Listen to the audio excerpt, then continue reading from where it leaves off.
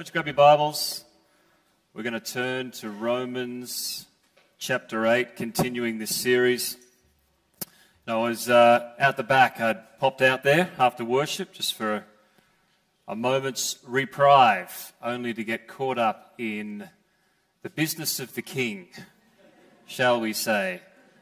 And I just feel like there's a little prophetic reminder there for us that we are here to get caught up in his business. That he has come, he's coming again. But as Jesus himself encouraged and instructed us to seek first his kingdom. So I want to pray for us, and then we're going to launch into the word this morning. So Father, we thank you for this moment that we remember some few thousand years ago as you proclaimed yourself to be the Messiah, the one who was promised and purposed before you laid the foundations of the world. We thank you that you came as our King, as our Lord and our Savior, that your kingdom is an everlasting kingdom. And I pray this morning, Lord, that there would be that reality afresh for each one of us of being caught up again in that reality of the King and his kingdom. Father, as we turn to your scriptures this morning, through the power of your Spirit, would you speak to our hearts? Our desire is that you would open our eyes to see you more, that you'd open our ears to hear what it is that your Spirit is saying to us as your people, to each one of us. Mold us and make us into vessels, earthen vessels, as Paul says in 2 Corinthians, but designed to house and hold the glory of the King of Kings. Make us a people who will shine brightly, we pray. In Jesus' name. Amen. Amen. Romans chapter 8. We're in this portion of Scripture. I asked last week for some suggestions as to favorite passages in the Bible. And I said openly, with a disclaimer in front, that this is no doubt one of my favorite chapters in the Bible. It's an incredible portion of Scripture, this wonderful book of Romans, as Paul kind of reaches this crescendo. In fact, N.T. Wright, who's one of my favorite modern theologians, he says this about Romans chapter 8. He says, this is a chapter that carries the power of the gospel in every breath.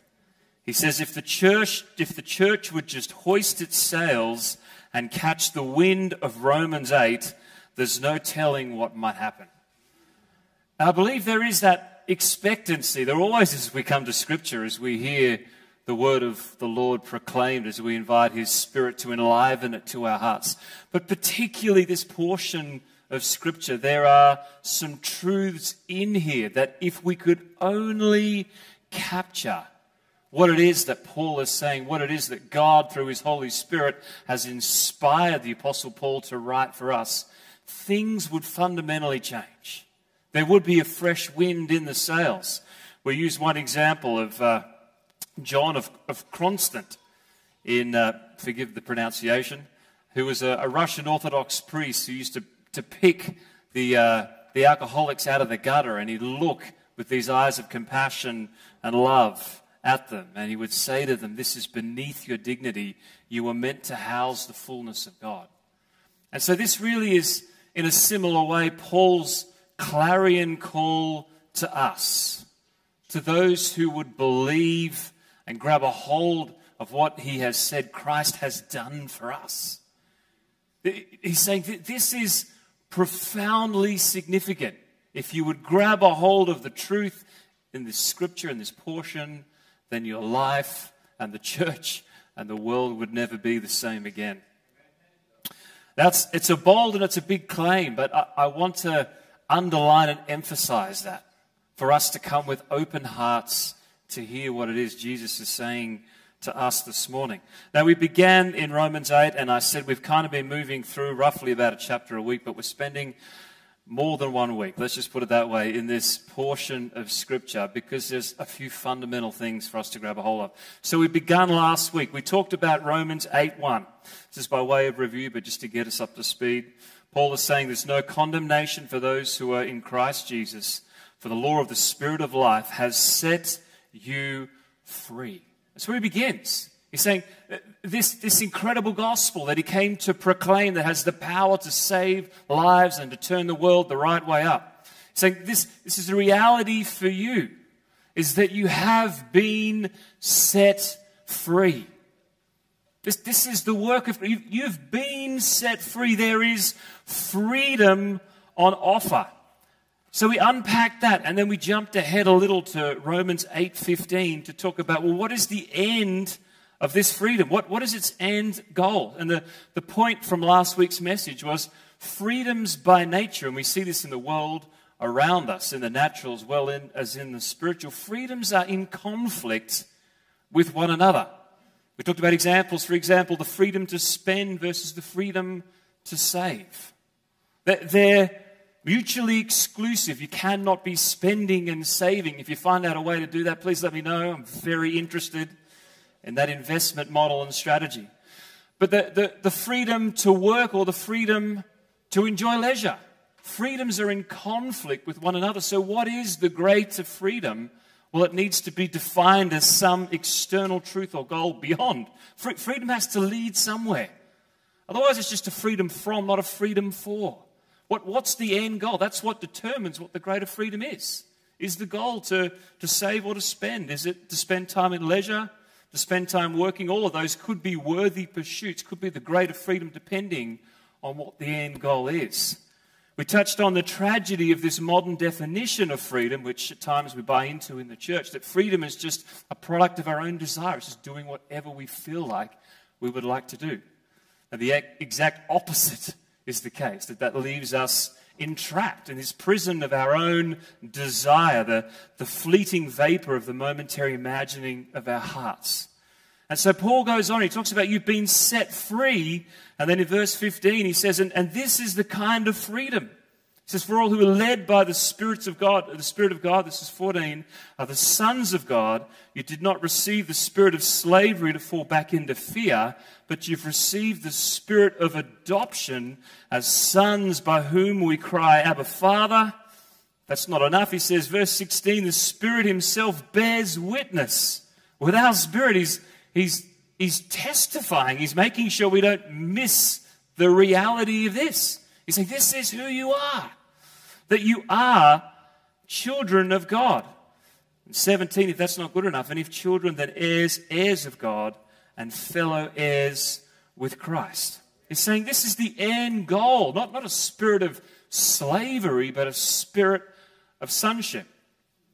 Now, I didn't say this last time, but I just wanted to clarify and to make known, if there's anybody here, I'm sure you've heard us talk about sonship before, but if there's any ladies or gentlemen who are thinking, well, are we using this term as some kind of an outdated patriarchal system? There's these notions and terms in the Bible. There's sonship. We're also called sheep. At different times we're called the bride of Christ. So these are pictures that have a powerful prophetic reality. So when we're talking about sons, it's important. Yes, that's sons and daughters, but the notion of sonship in Scripture is there for a purpose, and it carries with it this weight of identity, of status, of inheritance. It was the sons who inherited. And more than that, sonship carried this sense of mission and purpose. Your mission in life in this culture and time was to carry on the family name, particularly if you were the eldest son. That was your mission in life, to work in the family business. Even Jesus himself in that culture, he worked in the family business. So everything that was attached to that name was yours. And yet that name also came with responsibility to do the work of your Father. Who you are, everything you have, everything you do is viewed in the light of your family name. So this is going to lead us to the theme for this morning. You see, it's one thing as we read this scripture and we talk about this notion of we have been set free. That's who you are. You are a son. You are a daughter. You are the beloved of God. And that's how we finished last week, was in this picture. That's the foundational identity. That's goes to the heart of what we were created for. We're created to know his love, to experience it. It's foundational, it's important, it's the essence. If we don't have that reality, then we search and we live this unfulfilled longing until we encounter that reality. It's what we're made for. But that's not the place that Paul leaves us at. He doesn't just say, so that's the moment that you are to experience this adoption and to know his love. That's the first step in the journey. But the second step is not just to know your adoption as sons, but it's actually to live as sons and daughters. Do you see the difference here? So where does freedom lead? It's the freedom to be sons. You've been set free, and that begins with knowing. But being free and living free are two very different things. Let's read some more on this portion of Scripture, and we'll come back and unpack this a little bit. What I want to do is go just slightly further in Romans chapter 8, and then we're going to come back and actually fill in some of the pieces. I apologize if you've been around long enough. You'll know that we sort of do this backward forwards Bible study business. But we do get there in the end. So Romans 8, let's read from verse 18. It says this, "For I consider that the sufferings of this present time are not worth comparing with the glory that is to be revealed to us." Now grab the weight and this picture that Paul is painting here. Verse 19 says, "For the creation waits with eager longing for the revealing, for the unveiling," so literally the translation, "of the sons of God. For the creation was subjected to futility, not willingly, but because of him who subjected it, in hope that the creation itself will be set free from its bondage to corruption and obtain the freedom of the glory of the children of God." It goes on, "For we know that the whole creation has been groaning together in the pains of childbirth until now. And not only the creation, but we ourselves who have the first fruits of the Spirit groan inwardly while we wait eagerly for the adoption of the sons, the redemption of our bodies." Now that's an interesting passage. What does it mean? Well, to be honest, there's many aspects that I'd honestly say I have absolutely no idea. But what he is saying is he's saying there is this picture, and I want you to come with me on this platform, this truth that Paul is unfolding. He's saying there is freedom. There is freedom. He's saying this is what the freedom looks like. It's the freedom to be who you're created to be, sons and daughters. The Spirit bears witness. It's the Spirit's power that leads us into this place where we cry out, "Abba, Father," where there's this recognition and this realization, this experiential reality of his love. But then he doesn't leave it there. He goes on and he says, in fact, all creation was subjected to futility. And there's this groaning and this yearning for what? The revealing of the sons of God, that they would taste of, if you like, or be caught up in the glorious freedom of the sons of God. In fact, if you read the rest of the chapter here, you'll see there is this tension. There's this tension here that is continually put forward by Paul. He's talking about you are free, but being free and living free are two very different things. Let me use this. It's a very commonly used favorite preacher story. I don't think I've used it, but I may well have. But you've probably heard the story before. But there was a farmer who had a bunch of chickens on his farm, and at one point in time in his journey, he came across this grand, majestic bird of prey, this eagle. And so he thought, well, this eagle was a young eagle, was clearly injured. He took it under his care. He put it in with the chickens. He fed it. He looked after it. And as time went by, this eagle began to grow and to mature. And one of his friends came along one day and he said, what are you doing with an eagle in the chicken pen? Like it was born for more than that. It wasn't born for scratching around with the chickens. You got to set this thing free. So as the story goes, the farmer, he opened up the chicken barnyard. But this thing, it was so used to being a chicken, it knew nothing else. So he picked it up and he set it outside the pen. He said, you're separate. That's not you. So it released it, and still it just kept scratching around like a chicken. All it had known was being a chicken. That's who I am. And it wasn't until one day he said, I know what to do, after many failed attempts. And he took this eagle to the heights of a mountain vista. And as the wind blew and this eagle looked out and caught a glimpse of this endless horizon, that something just awakened within it, and it spread its wings and it took off. It finally discovered what it was meant to be and to live for. And it's the same reality for us. It's one thing to be set free. It's one thing to have the chicken pen open, to be free. That's really what we've talked about so far. We've said Jesus has set us free. We'd say yes, we agree, hopefully, most of us here. We've put our faith in the Lord Jesus Christ. We've been set free, but it's another thing for us to learn to live in that freedom. And Paul is saying that's the desire of God.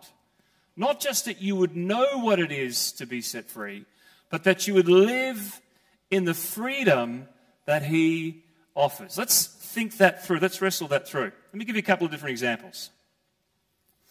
We've admired some of the creative displays throughout the past month, and this one here was present also last week. And in fact, I used that as an illustration to talk through this notion, this fundamental reality, and this incredible picture of a God who is our deliverer. He has brought us out of captivity into freedom. And that's what this picture, of course, represents, which was the final act as God delivered the nation of Israel from captivity.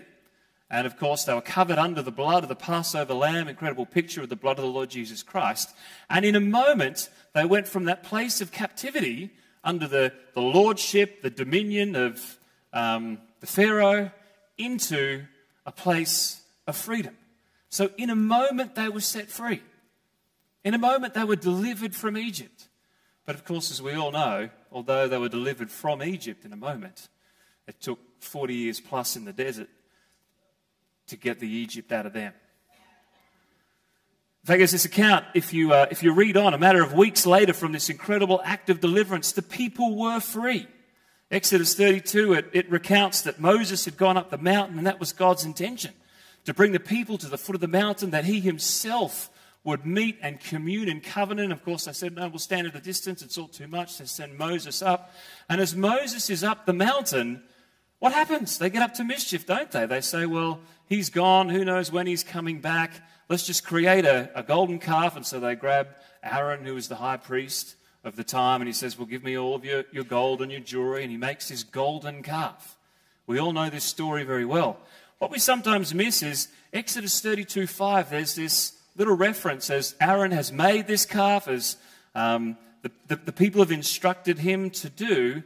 And he literally says this. He says, and when Aaron saw that is the completed calf that he had made, he built an altar before it. And Aaron made this proclamation saying, tomorrow is a feast to the Lord. Now that's a fascinating word there, because the word Lord is the covenant word Yahweh. And so this whole scenario has happened. People have said, well, we need to make this idol. We need to fashion God into an image. And then Aaron, and it's one of those moments, isn't it, where I'd love a bit more information. Like, what was Aaron's motivation? Like, was he completely deceived and there was wickedness in his heart, perhaps? Was he pacifying the people? The people are coming against him, saying, you've got to do this. We're lost out here in the desert. We've got no God. Maybe that was a part of it.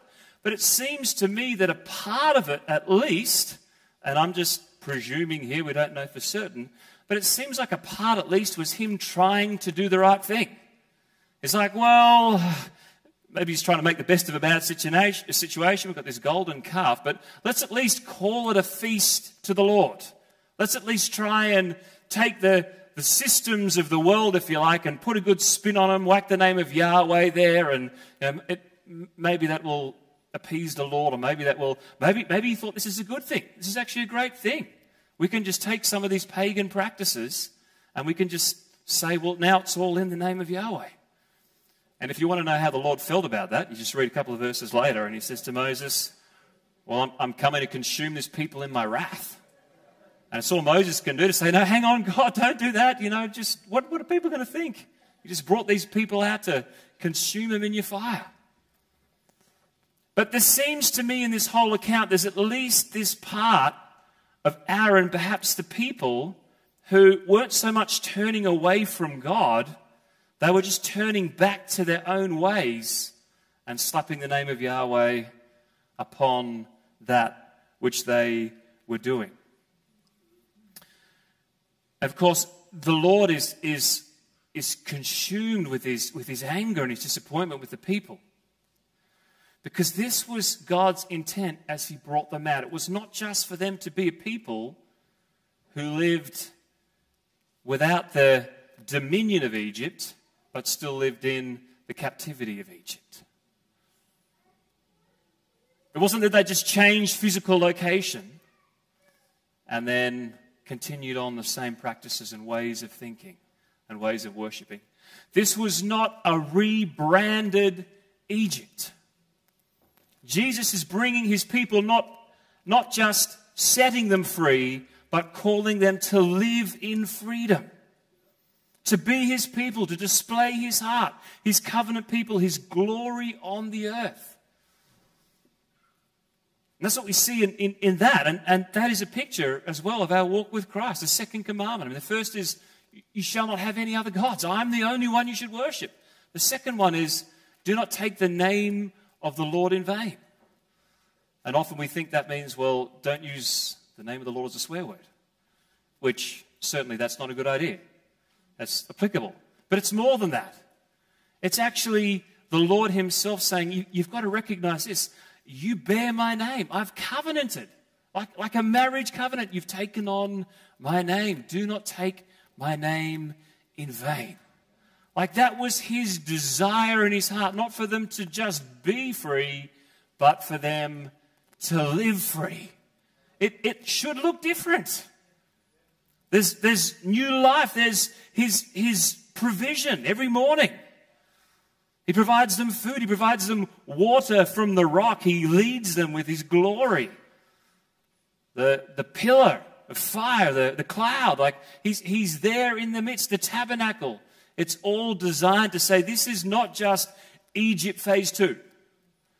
Like I'm doing something new. I'm teaching and I'm showing you how it is that you truly live in freedom. Not just that you've been set free, but that you're living in a different way. Displaying his glory and his name.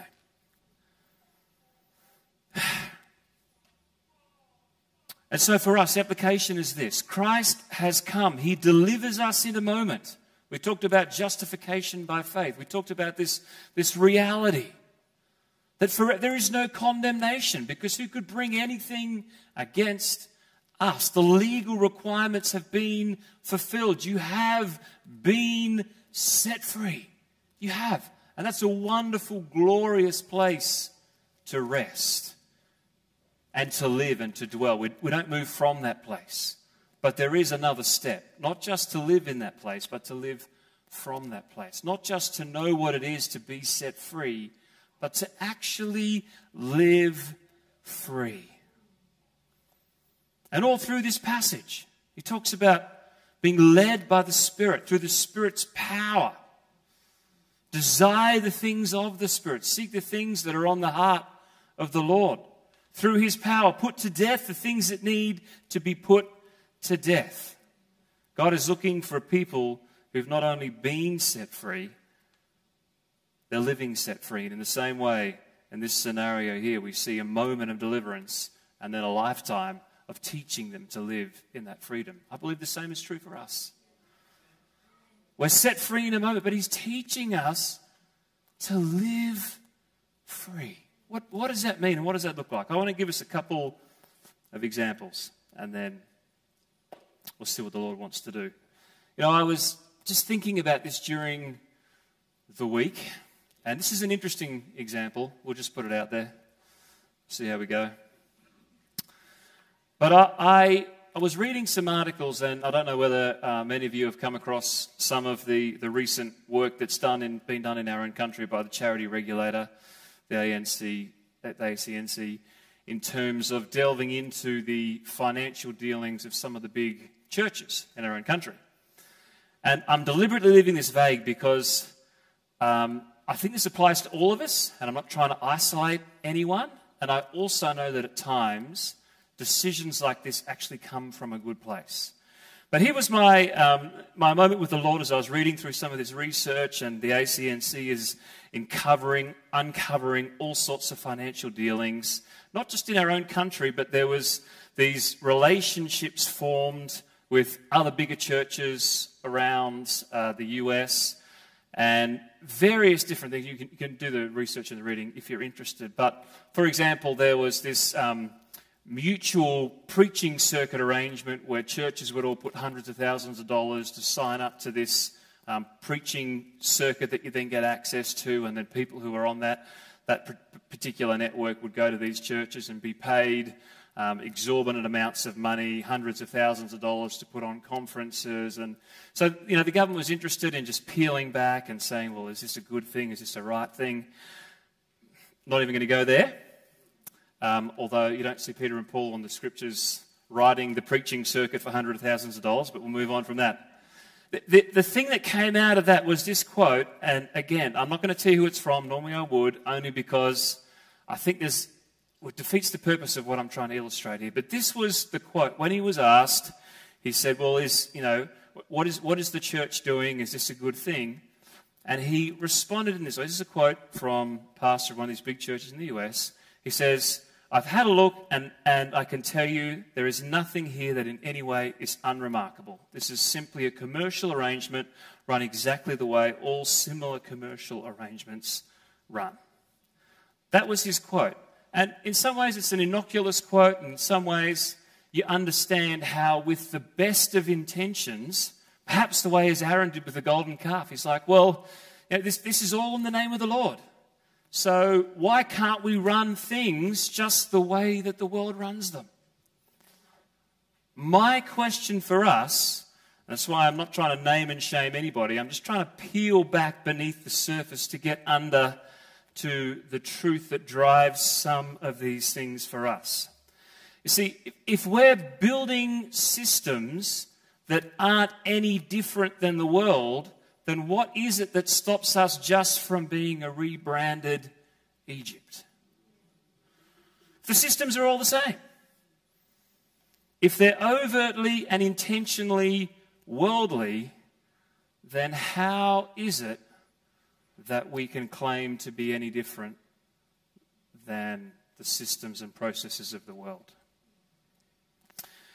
And I make that observation, I know it's a little heavy and quiet in here, for this reason. I think one of the biggest traps that we fall into as churches, and I'm saying this as a pastor, and we'll talk about each of us individually in a moment, is that there is this focus on employing worldly systems. It just is. See, we're wondering why we produce worldly Christians, and even at times when we talk about, well, we're kingdom people and we're building building the kingdom based on kingdom principles and values, once you peel back the surface, there's no different. There's no difference in the way that we run and organize things than there is any other commercial venture. And I don't want to be critical because I know often at times this comes from a good place. Often there is a sense of, well, this is for the Lord. If we want to reach people with the gospel, we've got to pay hundreds of thousands to get the keynote speakers. We've got to put on the big conferences. We've got to all of this. And my wrestle and my encouragement for us, and I don't want to throw the baby out with the bathwater, but how much is this us simply trying to replicate worldly principles and procedures? And if that's what we're building the kingdom on, then what are we expecting to come out the other end? Is there a different way that we can live? And Paul, remember this, he will go on in Romans 12, and we touched on this as we began the series, And he'll say this, after he says, present your body as a living sacrifice, that is the only acceptable worship in view of who he is, the light of his glorious grace. But he'll go on and he'll say, do not be what? Do not be conformed. Do not be conformed to the principles or the ways of the world, but be transformed by the renewing of our minds. Let's move on from those slightly uncomfortable looking at the church. But I do, here's the point in the midst of me saying that. We talked a lot about personal repentance, and I believe that is key. In this season, the Lord is calling his church back to a personal repentance. But I also believe corporately, the Lord is calling the church back to a reformation, to move away from just building on worldly principles and saying the kingdom of God, it looks different. It is different. It's not just Egypt part 2 and building things. If we're truly to fulfill the call, then there's got to be a reformation within the church. Deep breath. All right, let's bring this down to a personal. Thank you for those 5 people who are encouraged by that. That's very encouraging up here. Let's just think this through personally, because it's one thing to have it out there. But we live in a world that has systems, don't we? Paul's saying, do not be conformed. Don't be conformed. Don't do things the ways of the world. And there's one of these incredible passages in Matthew 5-7. And he talks about things like this. In verse 19 of chapter 6, he says, don't store up for yourselves treasure on earth. Moths and vermin are just going to destroy them. Thieves will break in, but store up for yourself treasures in heaven. Verse 24, he talks about you can't serve 2 masters. Either you'll love one and hate the other. Who are you really going to be devoted to? Verse 31, he goes on, so don't worry saying, well, what shall we eat or what shall we drink? What shall we wear? And this always grabs me. He says for the pagans or for the Gentiles, for the people who don't know God, that is what consumes their lives. That's the systems of the world. What else is there? It's about what I eat and what I drink. It's about the nice photo on Instagram. It's about that. That's the systems. He's saying, not you. Don't run after these things. The Gentiles are running after these things. Your heavenly Father knows that you need him. So seek first his kingdom and his righteousness, and all these things will be given to you as well. So on a personal level, how much of our lives is lived in and built upon and consumed by those worldly pursuits? Hopefully for you as for me, that's a little disconcerting and uncomfortable. And sometimes it even comes from a good place. Well, that's important. God cares. Well, yes, he does. It says God cares about it. He's just saying there should be a profound difference in our lives as Christians. So that's the other question is, if you examined your life to those around you, would there be any noticeable difference? Would there? Or is there aspects and parts of that were like, well, actually, the passions and desires, the things that consume me, the day-to-day, probably not really. There's probably no noticeable difference.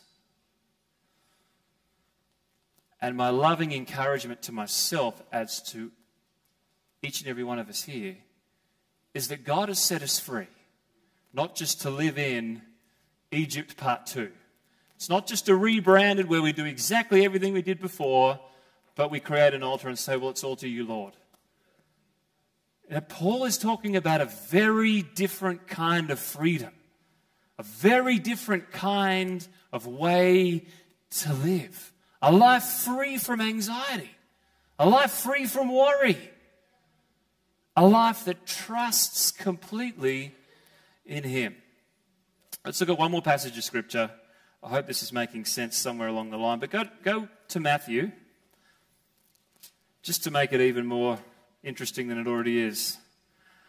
I want to look at this miracle of Jesus, which is one of the most unusual and strange, but incredibly important accounts we read. Matthew 17, verse 24.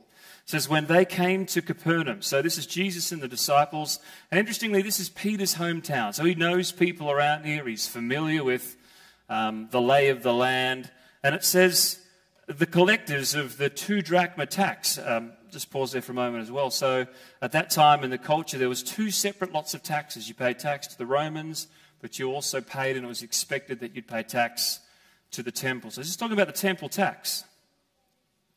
So the collectors of the 2 drachma temple tax went up to Peter and says, does your teacher not pay the tax? And he said, yes. Good old Peter. He just sort of speaks before he thinks, doesn't he? He doesn't say, well, let me check with Jesus. I'll get back to you. Yes. I don't think he even quite knows what it is he's saying. And so when he comes into the house, comes back to see Jesus, Jesus speaks to him first. I love that. Jesus knows exactly what's happened. It's like, I know. Let me just sort this one out, Peter. Jesus spoke to him first, saying, what do you think, Simon? From whom do the kings of the earth take toll or tax? From their sons or from others? He said to him, well, from others. Jesus said to him, then the sons are free. However, this is key, verse 27, not to give offense to them, go to the sea, cast a hook, take the first fish that comes up, and when you open its mouth, you will find a shekel. Take that and give it to them for me and for yourself.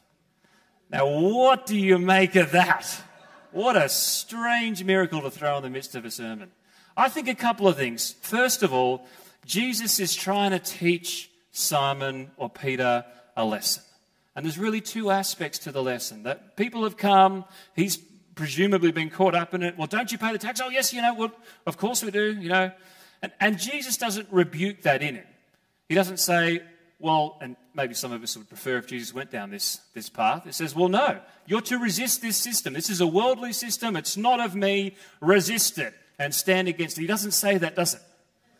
As I said, some of us would probably prefer a bit of a call to arms but he doesn't. He says there are duties for you to fulfill as a citizen. It's your responsible thing to do. In fact, we find that message throughout Scripture. We want to honour our authorities. We want to love those that God's allowed to be in power. We want to pay the taxes. But at the same time, he's saying, but Peter, here's what I want you to want to remind you. Who pays taxes? Is it the sons? No, the sons are free. So I want to remind you that there is another realm, if you like. There's another kingdom in which you operate and exist. And so he gives him one of the weirdest miracles, doesn't he? He could have said, look, Peter, just pull out some savings. Go and ask Big John. Ask Judas. He's got the... There could have been any other methods that he gave to encourage Peter to pay the tax. But he doesn't. He uses this incredible miracle where he says to Peter, you go and fish and you pull out this fish and there'll be a coin. What is he trying to illustrate and demonstrate? There is a freedom that exists for the sons of God. There is a freedom. He's saying, do not forget who you are. Your hope, your trust, your provision. It's not in the system of man. It's in the kingdom of God. See, in this world, there's duties to fulfill. And I don't want you to hear this sermon and say, well, the pastor told me I'm to quit my job and go fishing. Because believe me, that happens. That's how I honour the Lord. I just fish for the rest of my life. I don't work a day. That's not the message and the heart. There is a world around us. We are in the world. We are called to live in the world. We are. We're called to do what is right. Paul in his pastoral letters to Timothy and Titus, he encourages people. Tell them not to be lazy. Work a job. Earn a living. Like that's not a bad thing. You will live in the world. But here is the thing. You are not of the world. You are free. You're not called to just live within these systems. You're called to follow me, the King and his kingdom. How free was Jesus? Well, he walked upon water. He was free from gravity. He multiplies bread. He's free from the natural course of... That doesn't normally happen. I don't know if you've tried that miracle, hoping. Catherine joked about it before. We'll just pray and bless the food. He speaks to the wind and the waves. And so there is this sense as Jesus teaches Peter in this example, as Paul is proclaiming as he writes this incredible message of the freedom that we find in the gospel.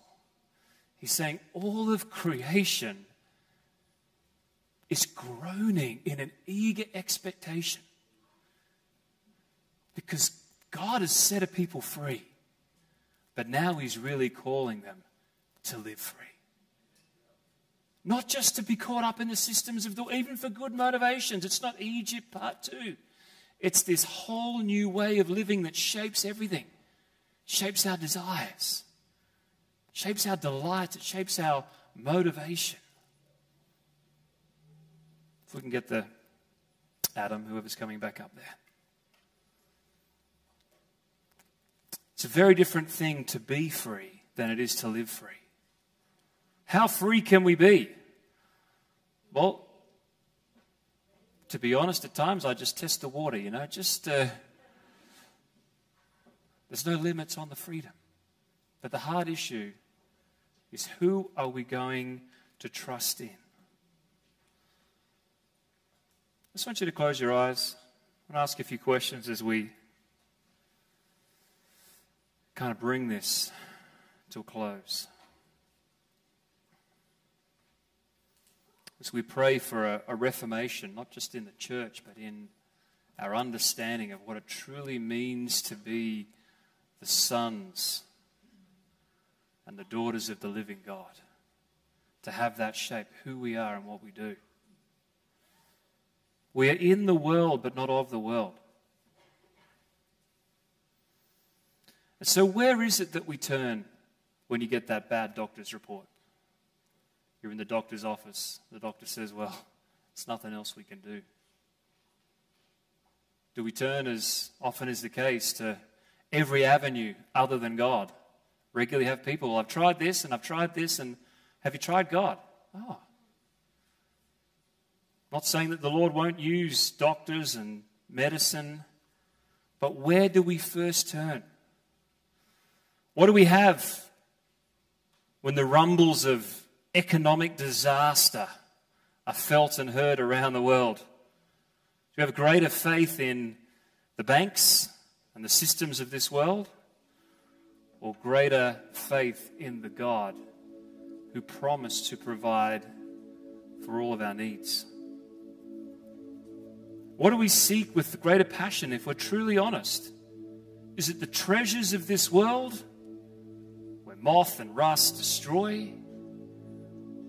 Or is it the treasures in heaven that are eternal? Which has the greater appeal, the pleasures that the world offers, or the pleasure that we find at God's right hand? What is it that dominates our thinking? Is it the phone call? The job? Is it the systems and the structures of this world? The worldly plans we can make for advancing and achievements. And as I said, we're called to be wise stewards. We're called to plan. We're not throwing the baby out with the bathwater. But is it truly driving, as Jesus himself preaches and proclaims, this is the path, the glorious freedom, to seek first his kingdom. Let the Gentiles worry about all the details. Let's be a people that know not just what it is to be free. Thank you, Jesus, for that. Let's learn to live as a people who know what it is to live in that kind of freedom. That kind of freedom. I think if we're honest, and this is my prayer this morning, for most of us, we probably know, and we've had that sense, I pray, of being delivered from Egypt, of having our sins forgiven. Now, if you're here this morning and that's not the case, then I would love to pray with you this morning. It's one small step from the kingdom of darkness to the kingdom of light as we look away. Though our sins be as scarlet, His blood can wash us whiter than the snow. That's available this morning, but particularly I want to pray for all of us. Not just that reality of being forgiven and of being loved, of coming out of Egypt, but of having the Lord deal with the Egypt that's still in us.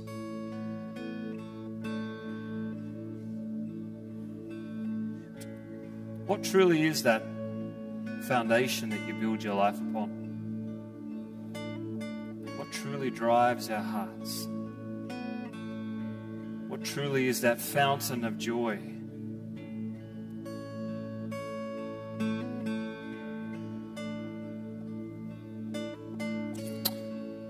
So Heavenly Father, I just pray for us this morning. I ask that there be a moment just here before we rush off into the day and a new week, just to do business with you. Lord, I pray that picture that Paul talks about in Romans of all creation groaning, of this exhortation, of this almost longing of the people that you would call by name, to be unveiled, to walk in the kind of freedom that you yourself walked in,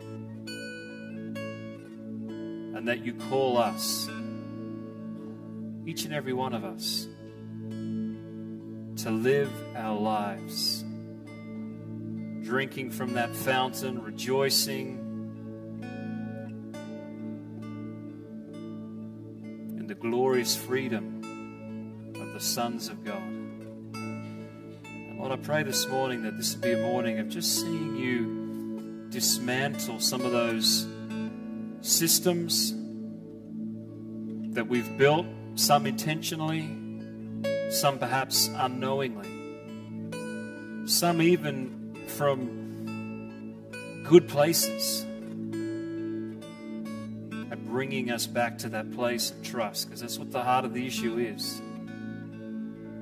It's who will we trust? Who will we trust? I pray, Lord, as you, through the power of your Spirit, just shine your light in our hearts, that there be a grace this morning to allow you to move us from that place. Take us out of Egypt. Take the Egypt out of us. May we be interrupted by and caught up again by your kingdom business, by this glorious unfolding of your salvation.